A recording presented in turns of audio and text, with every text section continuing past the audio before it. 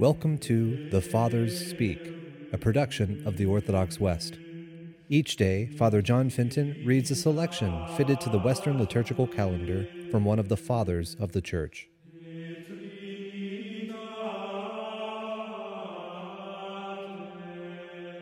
From a sermon by our Father among the Saints, Gregory the Great.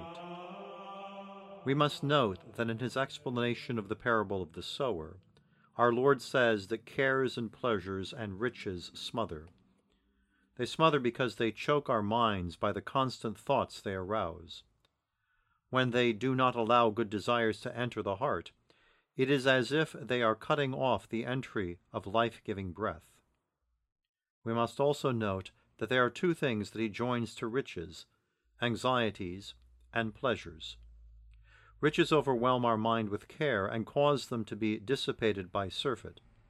Contrary to expectation, they make those who possess them both wretched and insecure. Pleasure cannot coexist with wretchedness. At one time, riches make us wretched because of worry for their protection, and at another time they lead us weakly to pleasures because of their abundance. But good ground brings forth fruit in patience. The good that we do amounts to nothing if we do not also patiently endure the evils done by our neighbors. For the higher that anyone advances, the more he finds things in this world that are hard to bear. When our love for this present age declines, the adversity caused by this age increases.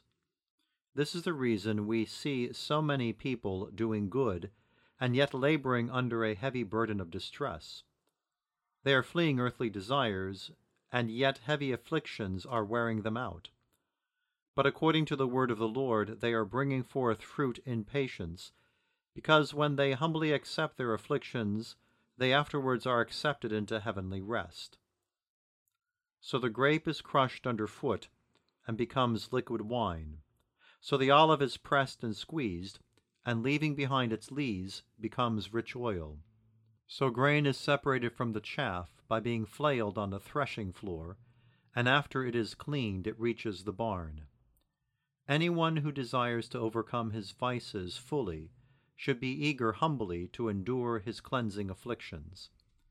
The more the fire of tribulation has rid him of his rust, the cleaner will he come before his judge.